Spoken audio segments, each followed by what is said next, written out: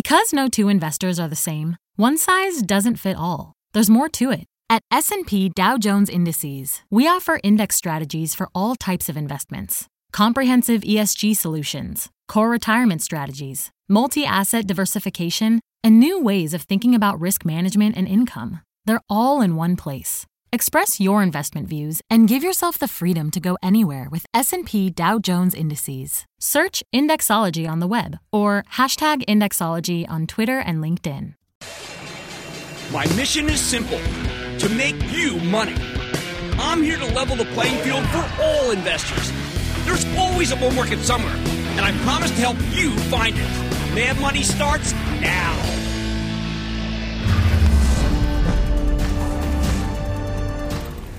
Hey, I'm Cramer. Welcome to Mad Money. Welcome to Cramerica. Other people want to make friends? I'm just trying to save you some money. My job is not just to educate and teach, do a little entertaining, but put it in context. So call me at 1-800-743-CBC or tweet me at Jim Cramer. Let's not mince words. This is one of the worst days in the history of the stock market.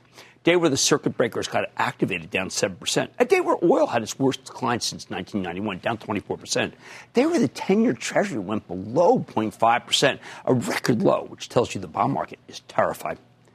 It's also a day where you probably lost a lot of money. It's probably what happened to you. That's because, of course, the Dow plummeted 2,014 points, its worst point drop ever. S&P plunged 7.6%. NASDAQ nosedived 7.29%. It's funny. I remember when the Dow Jones average was at 2,014. Now it lost that much. Whoosh. So, okay, it happened. Don't like it? It happened. What the heck got us here? Where do we go next? First, today's sellers fear that we're going into a coronavirus-induced recession, and they're trying to get out of other people who want to sell, just trying to get ahead of them. Now, that may sound fanciful, given that we've had less than 600 cases in this country and only 22 deaths. In the end, it does seem to some like more of a super bad flu than the bubonic plague, yet all sorts of people saying all different things. As the president tweeted earlier today, 37,000 Americans died from the flu last year. Yet, quote, nothing is shut down, life and the economy go on, end quote. But the markets were not reassured by that or anything else they heard today. Not the bond market, where Treasuries spiked with their yields sinking to frightening record lows. Not the stock market with its breathtaking breakdown. Not the oil market. That market down 24%. And that a lot of people fixated because that came out of nowhere. So who's right, the president or the markets? Was Trump correct when he told us that this oil price war between Saudi Arabia and Russia will be good for the consumer because it means lower gasoline prices, so we should be more bullish? Here's the thing. Cheaper oil would have been great for us a decade ago. But these days, the United States is the world's largest oil producer and an exporter. If prices stay down here, some of our producers will default in their debts and will end up laying off a lot of workers in the oil and gas companies, the service companies, and the pipeline complex. Therefore, oil price may actually be more negative than positive and ripple right through the stock market right down to the banks. As for the number of people with COVID-19, sure, we've diagnosed less than 600 of them, but some of that's because we don't have enough test kits. And in some areas, they don't want to test you until you're very sick, not just running a 100-degree fever, for example, but very sick, further along. I find that ridiculous. Americans won't take the positive aggregate number seriously until we get a better handle on this pandemic. Until then, they're not going to feel confident about going out or traveling, congregating anywhere. Even as we've seen a peak in Japan and China seems to have stabilized, perhaps Singapore's peaked. It's only Italy which just froze travel and seems pretty, I'd say, scary. And Iran with who knows what. That's truly out of control at this moment. Now, when it comes to the sinking travel industry, who wants to take a vacation when you see all these people on Carnival cruise ships getting sick? 700 of them in Japan. It's like two-thirds of what's going on in Japan was one cruise ship. By the way, it's bizarre that we aren't testing every person on every ship. And where are all the ships? What do we have to keep waiting until they come to dock? We got to get our act together here. At least Dr. Tony Fauci, America's top epidemiologist, had the good sense to warn people away from cruises, although obviously the bad sense if you work at a cruise ship or if you're a shareholder, which you shouldn't be. These plague ships made it crystal clear that it's way too easy to catch the coronavirus. And the infected nursing home in Seattle proves that it's way too easy to die from it.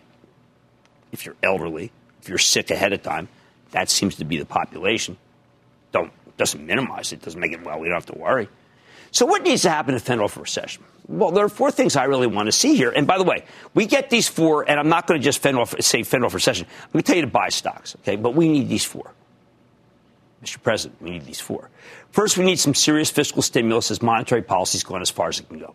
The government should be offering no-interest loans to small businesses that won't be able to handle the downturn. They didn't do anything wrong. We should subsidize companies that give their employees paid sick leave because it's very hard to quarantine yourself if you're living paycheck to paycheck. Mr. Treasury Secretary Mnuchin, please stand up. You know exactly how to do this. You would calm the markets. Second, how about a change of tack from the president? Now, he's got a hope for the best attitude, and that's the attitude my father always emphasized to me, so I'm not doubting it. I also think, though, he should be planning for the worst, like my mom would have. We'd all feel more confident if everyone on a cruise ship is tested. Maybe test everyone coming from overseas or everyone in a big gathering, or certainly everyone who has a 100-degree temperature, for heaven's sake. I don't think this shows weakness, and it doesn't undermine the idea that things might be better than most of us believe. The more data, the more testing, the better we trust the figures. Credibility. Let me put it this way. The markets are craving leadership. And that's what the Dow and the 10-year are screaming in unison. Playing golf is a way to placate and keep people going about their business. I mean, it's kind of like a keep calm, carry on thing. But going after your business during a pandemic, it doesn't work. It puts people in danger. Now, we saw that during the devastating Spanish flu outbreak a century ago. We need to take a short-term hit here if we're going to contain this thing. Self-quarantine, work from home, stay away from the crowd. All this slows down the pace of the infection, gives healthcare workers a chance to breathe, which is what really matters. Third, we need the White House to push for a vaccine or a treatment or even just some better information, data that would allow our scientists to solve this thing. Why not convene a Manhattan Project of the smartest minds from all industries? I know he's bringing in people tomorrow. Make them commit to fixing this. Private industry, right? Hey, why not hand out big prizes left and right to anyone who can make some progress against the darn thing? $100 million tax-free to the scientist who comes up with a cure. We give out a lot of money in Powerball, for heaven's sake. I mean, is this better use? Fourth, you go to war with the healthcare system you have, not the healthcare system you want. We need to back our community-based health system with unlimited resources, everything from mobile Army surgical hospitals to ventilators and respirators and hazmat suits. State and local governments don't have the money to pay for these things. This is what the federal government's for. Why not do a gigantic bond offering? I don't know. Do a $300 billion 30-year that everybody wants so badly. Wish list aside, let's circle back to the big question. Can we start picking through the rubble after today's devastation, or is there more bad news coming that still isn't priced in? Look, I think we're on the eve of recession unless we get some major stimulus from Congress to restore confidence. And even that might not be enough because this is a public health problem. Remember, it's a biological crisis. The last time we were on the eve of the recession was December of 2018 when Fed Chief Jay Powell raised interest rates too far too fast, then promised us still more tightening to fend off non-existent specter of inflation. And not his finest hour. Back then, the stock market took a huge header. The S&P plunged as low as 2,347. Keep that number in mind, 2,347. Dow tumbled to 21,713. Those are useful benchmarks, right? And if we repeat that action, well, we could have a lot more downside. A useful benchmark, down 15% more for the S&P, down 9% more for the Dow. Now, those are extreme, okay?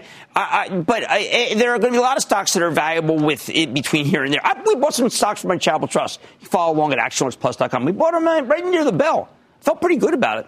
All right, I've been bearish about this market for weeks now. A lot of people call me a panic monger. All weekend I had to oh my God, fear monger. I had to stop looking at Twitter for a while. I mean, I'm not a panic monger. This is panic. I was trying to get you out ahead of the panic there.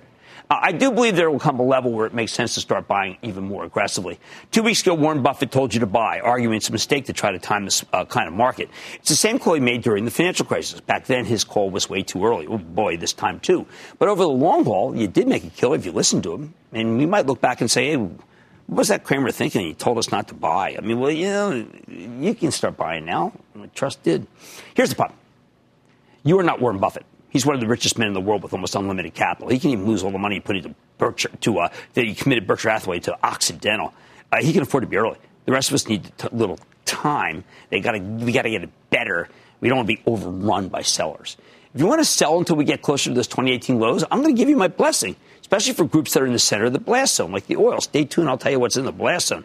However, we got to be clear about one thing. This is not Armageddon. We have ridiculously low oil prices, good for the consumer, Mr. President. We have the potential for the lowest mortgage rates in history. If the Fed starts buying mortgage-backed bonds, those mortgage rates have not come down enough. The prices for goods and services are coming down, and employment's very strong. These aren't bad things. They're good things. And they'll ultimately allow us to spring back much harder than most people think we could. But make no mistake, COVID-19 is causing a slowdown, and it'll be very hard to spring back if there's no fiscal stimulus, no confidence in the government. That confidence doesn't come from hoping for the best and acting like it's business as usual. It comes from preparing for the worst. We need to make more coronavirus tests and get aggressive about administering them. We need federal money to bolster our local health care systems and subsidize the stuff we don't have enough of, like ventilators. Maybe we need more hospitals, maybe more hospitals. Most of all, we need the White House to recognize the serious nature of the disease, right? Bottom line, rightly or wrongly, people are terrified of this pandemic. It's very hard to be constructive about most stocks when the government's focused more on optics than on appropriate precautions. If the president wants to reassure the markets, he needs to consider a new approach. And if he takes it, call me a buyer. Mark in Florida. Mark. Well, yeah, Jim, it's Mark from Miami. Yeah, what's shaking, partner? Everything's good. Thanks for everything that you do. And sure, thanks trying. for talking me down off the ledge more than once. No, we don't. Yeah, but look, we can stay together.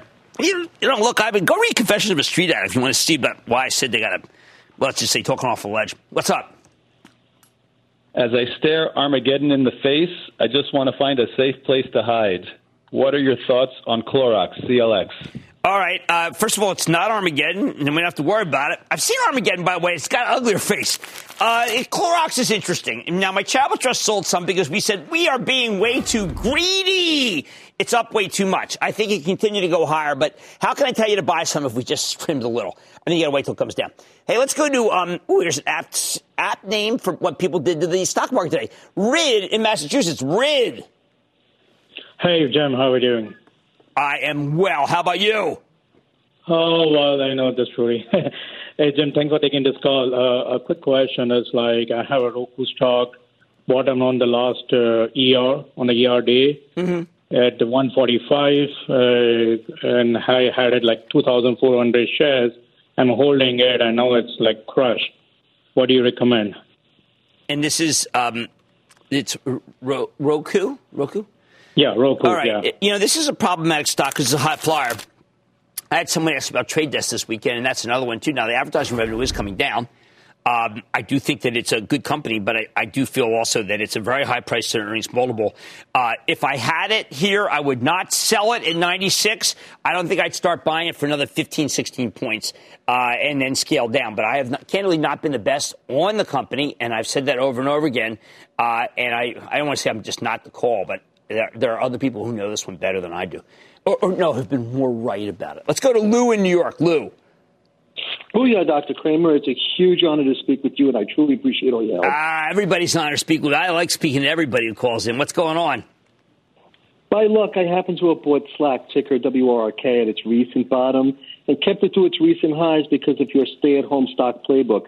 I was wondering if you thought it might be a good short-term play into this week's earnings. I thought it would be. I thought it would be. I know it traded down to 19 in November, so obviously it can fall lower. But I keep hearing this as the stay-at-home software company, and I like it. I didn't include it because it's been spotty, but it is kind of interesting, intriguing, so I would look at it. All right, now, it may feel like it is, but it's not Armageddon. Believe me, it's not Armageddon. We could spring back, but a couple of things have to happen first. And if they happen, we're going to spring because it's not the end of the world. And who knows, maybe it's Singapore, maybe it's Japan, maybe we will see some good news on COVID. But it might be too early to see that. On Mad tonight, oil prices are seeing their biggest one-day decline since the Gulf War. How far will oil prices drop? That's a big part of the mix. I'm going to give you my take on the space. Then after a historic day on Wall Street, with stocks halted for trading minutes after the open, following a 7% plunge of the S&P and the Dow facing its biggest point drop ever, I'm opening up the phone lines, taking all your questions.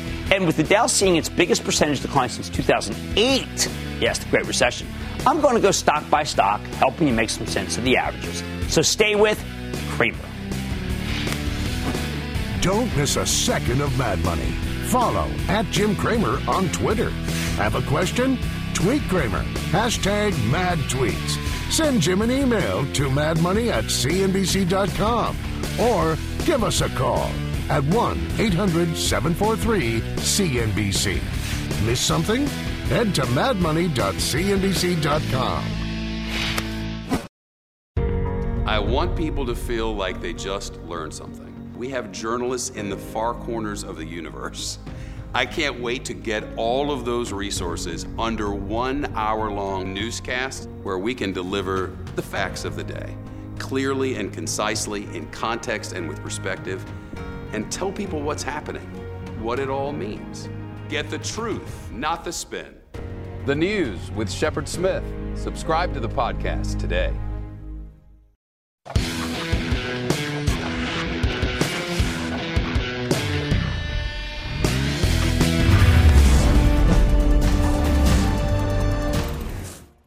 Normally, when stocks get pulverized, I smell opportunity. Buy, buy, buy! But sometimes the smell is a disgusting stench at almost any price. Sell, sell, sell! And that's how I feel about the oil and gas stocks here. After today's massive 24% collapse in the price of crude, a gift from the Saudis and the Russians, who are now in a price war. Now, I've been criticizing this group nonstop for months because I wanted to immunize your portfolio against a wave of selling, typically made by younger portfolio managers who care about the environment more than they care about chasing yield. We saw the same thing happen to big tobacco stocks in the 90s. I mean, buyers stopped caring about their high yields because most portfolio managers no longer wanted to show that they own them. Cigarettes were too controversial, and that's why I've been calling oil and gas stocks the new tobacco.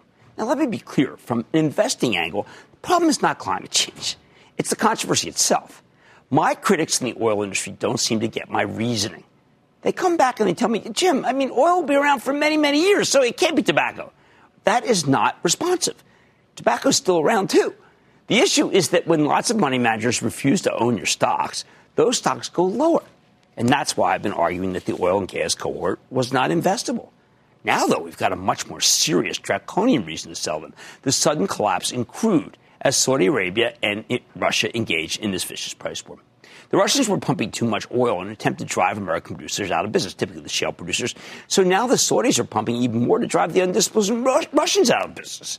And that's how the price of crude sinks to $31 a barrel. Again, a huge 24% decline in one day. Breathtaking.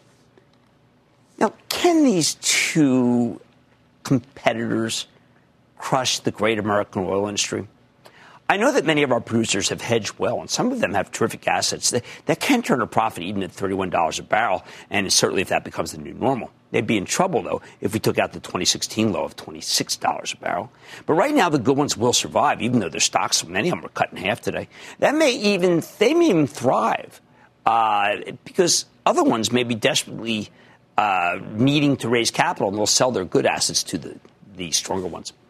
Unfortunately, there are a lot of bad ones out there, and I think there could be many failures. And the first among them is once gigantic company, Occidental Petroleum, which paid a massive amount of money, $55 billion for Anadarko, which is only a decent producer, frankly. After today's drubbing, Occidental is now worth just $11 billion because it will have a very hard time paying its debt and drilling or even taking oil out of the ground. When it comes to the oil industry, you know I trust no one more than Rusty Brazil of RBN Energy. His work suggests that Occidental has a $30 per barrel finding and development cost and a $34 per barrel lifting cost, making it the third worst of the 37 producers in the United States that he follows. So Oxy's monster 25% dividend yield simply isn't safe. There's a reason the stock lost more than half of its value today. Now, I begged this company's CEO not to buy Anadarko. Begged! But she did it anyway. Now I'm begging you not to buy Occidental. Of course, it's entirely possible that the Saudis and the Russians realize they're both cutting off their noses despite their face. They won't be able to destroy their U.S. competitors, and even if they could, it's really stupid to flood the world with oil right as we're going into a global recession. Less demand plus more supply equals much lower prices. Their economies are heavily dependent on oil. It's very self-destructive. The most likely repercussion from this petroleum price war, the collapse of the increasingly unstable regime in Iran, which is uniquely vulnerable with arguably the worst COVID-19 outbreak on Earth.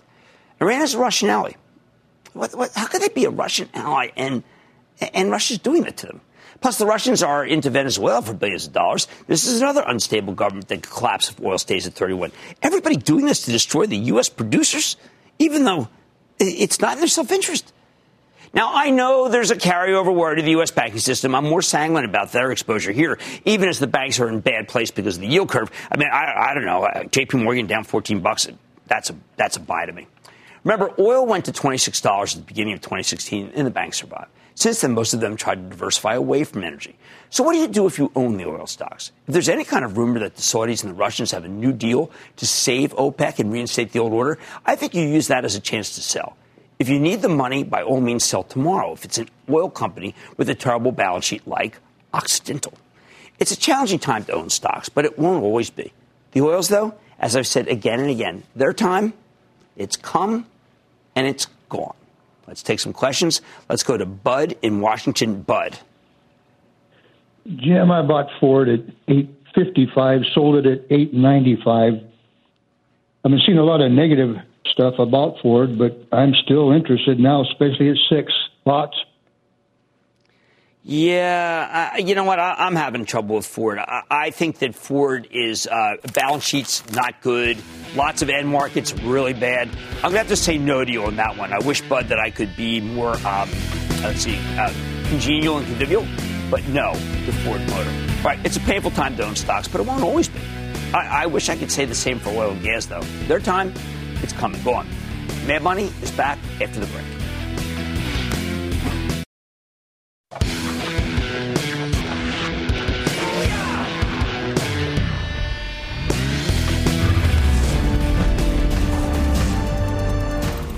Stocks have come down a lot. There's no denying it. So we got to be opportunistic. What's actually safe to buy after this total breakdown? What can't be owned? Between COVID-19 and the collapse of oil prices, everything is pretty much up in the air, isn't it? So this week, I'm taking you through all 30 in the Dow Jones Industrial Average, all stocks, to give you a sense of what's at risk here and what's not. We'll do 10 of them per day in alphabetical order, so we get a little time with each. We're going to start with 3M.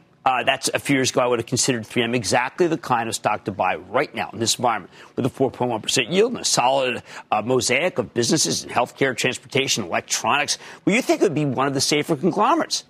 Now, though, I see 3M as a more indebted company that's levered to merely okay end markets as transportation and electronics don't have enough growth to really bolster the earnings. Plus, they've got some huge environmental liabilities that could put those earnings at risk. On the other hand, 3M seems poised to return to the low single-digit growth after a couple of years lost in the wilderness. This company has a long track record of boosting its dividend. And while the surgical mask business is a small part of the portfolio, I mean, it absolutely gets a boost from the pandemic. I got a bunch of them. I don't know about you. I can't recommend 3M right here, right now, but it's close, given how far it has come down and the commitment to the dividend. We're going to keep an eye on it. Second's Apple. Now, here's where their huge installed base of 1.5 billion devices makes a difference. Without the service revenue stream that comes from that, you might be tempted to write off Apple as a company that's way too levered to China for both as a component supplier and an end market. But China's coming back online a little faster than we hoped, than we expected, I should say, thanks to the government's draconian efforts to contain the virus. In other words, China's becoming less of a problem. And that makes Apple a bit more of a go-to name to this hideous weakness. We know they already guided down. But it's also possible we get another guide down, given that we're likely to see a big decline in phone sales and some downgrades, too. We haven't gotten those yet.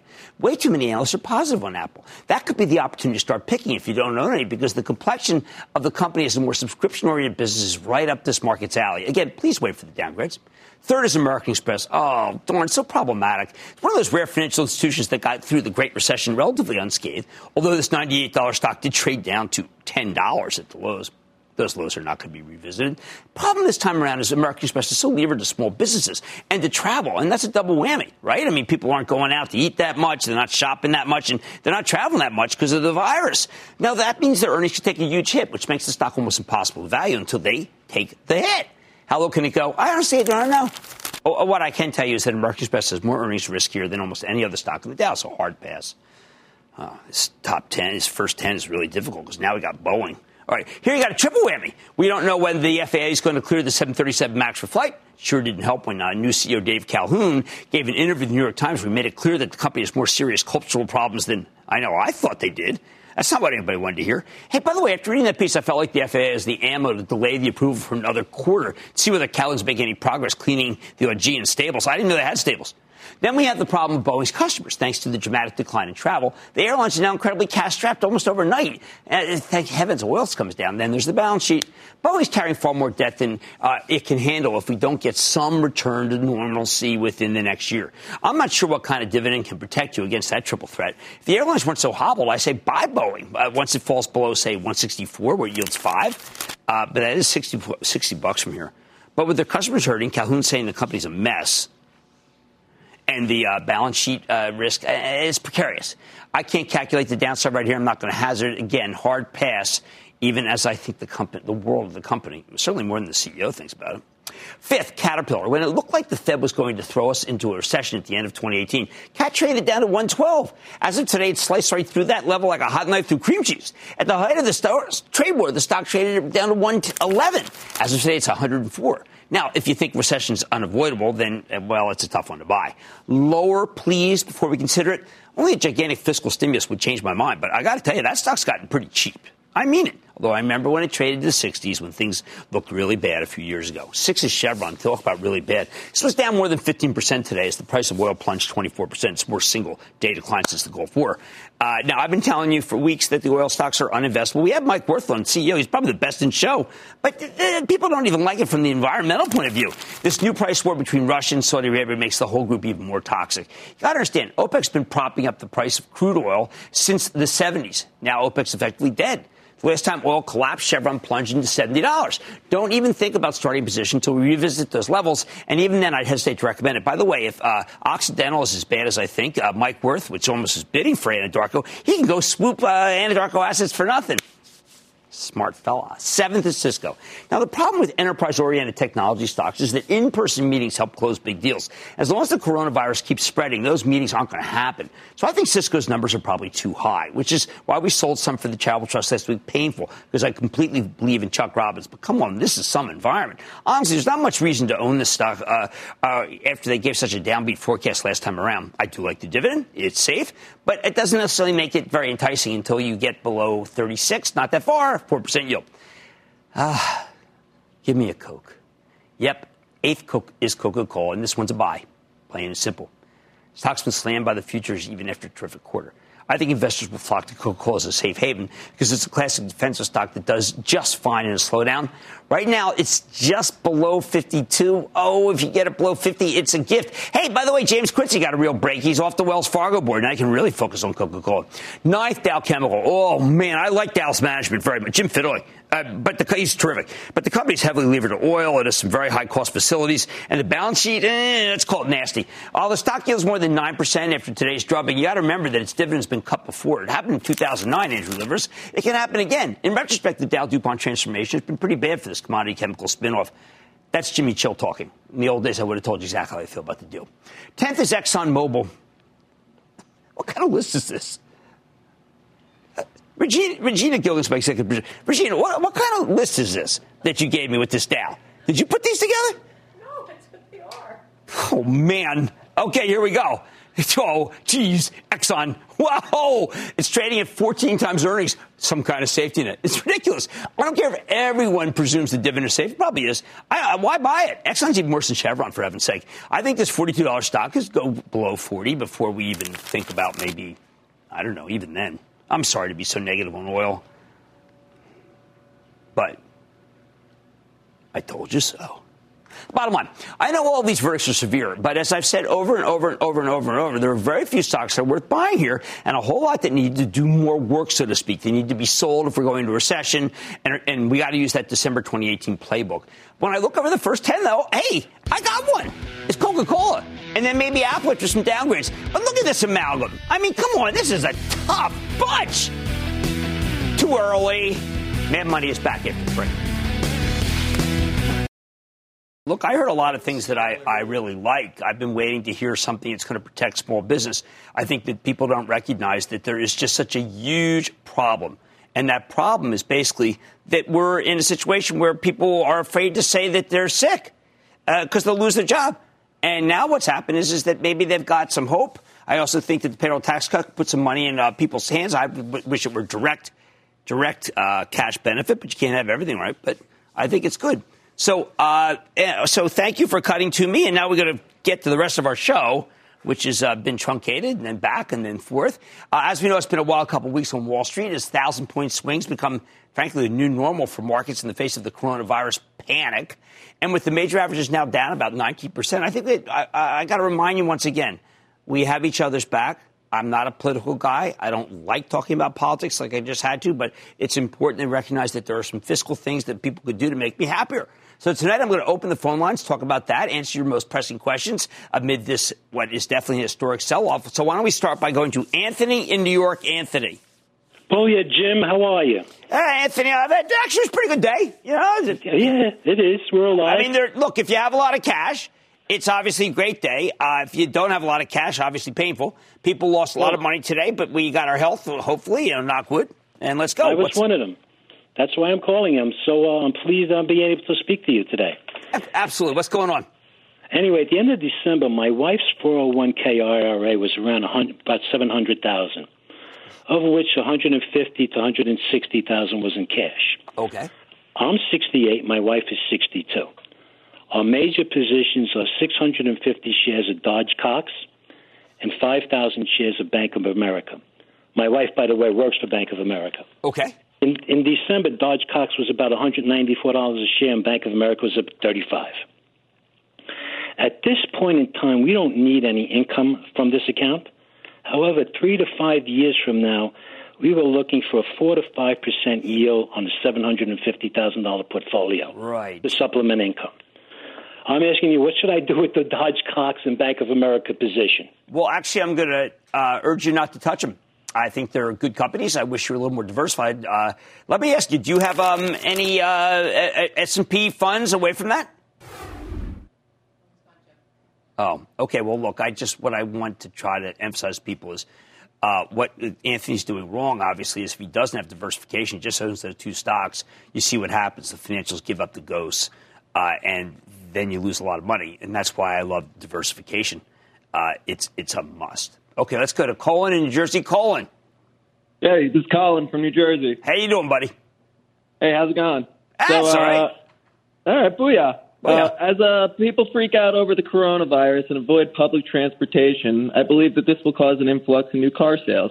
Now, with respiratory disease being an actual top 3 killer in the world, I think more and more people are buying or are considering buying electric vehicles like with those hospital-grade HEPA air filters like Tesla. Now, being that they are the dominant player here and they're adding on the Model Y as soon as next week, like 3 quarters early, what are your thoughts on using the current weakness in the overall market to add on to a long position, throw it on autopilot, let Elon do his thing? I like Tesla.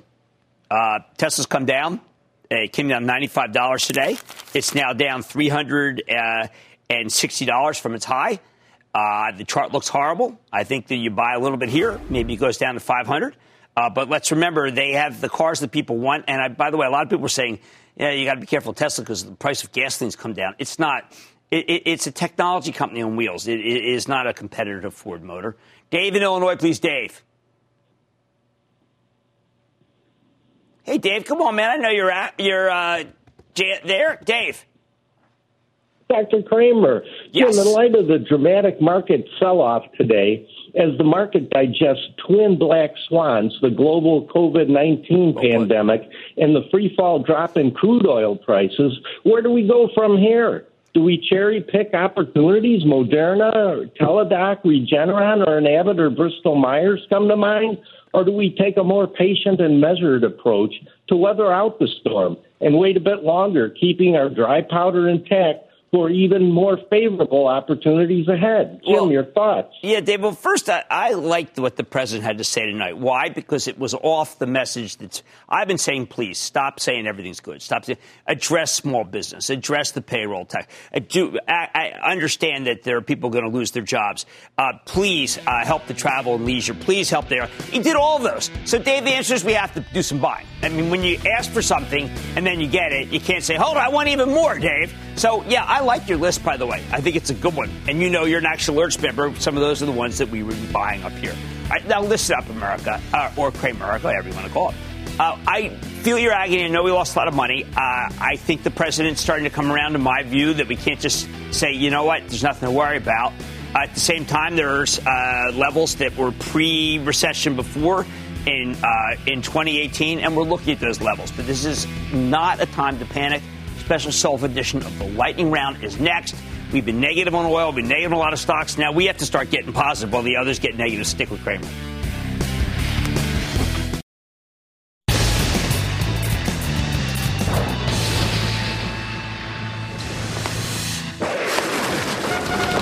It is time. That's right. It's time for the lightning round.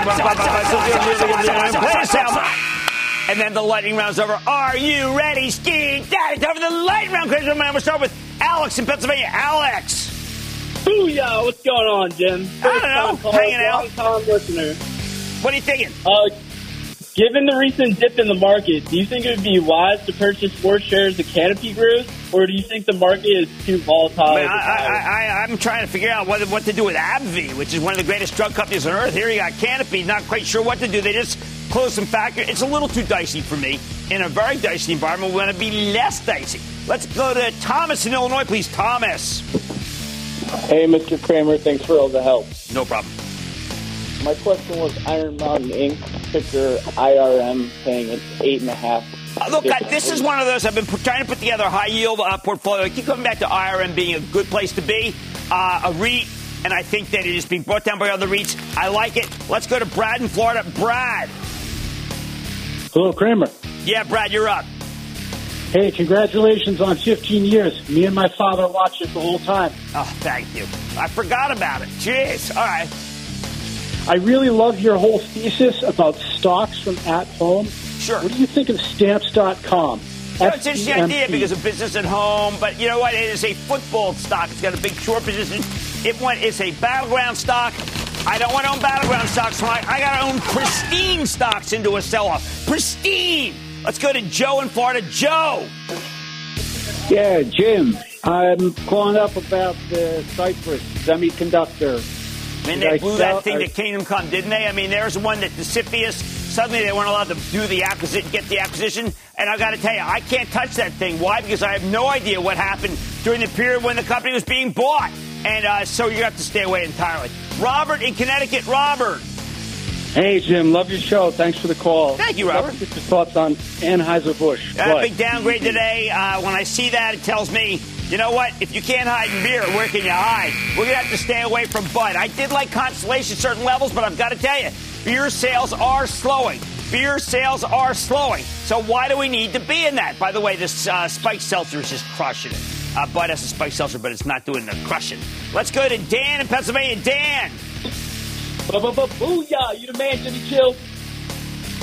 With this coronavirus expanding in North America, let's address the elephant in the room and talk death care stocks, specifically Service Corporation International. Well, Service Care has been a long-standing situation that I've liked, not necessarily related to coronavirus, hopefully not. But, yes, it is. It's death care services and death and taxes. They both work. And that, ladies and gentlemen, of the Lightning Round.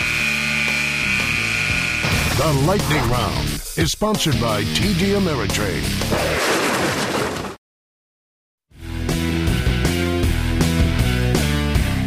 Okay, minus 14 on the proprietary oscillator I look at. That's extremely high. We understand that you can't just pick and pick and pick. You have to wait until we get to some level that's more terra firma.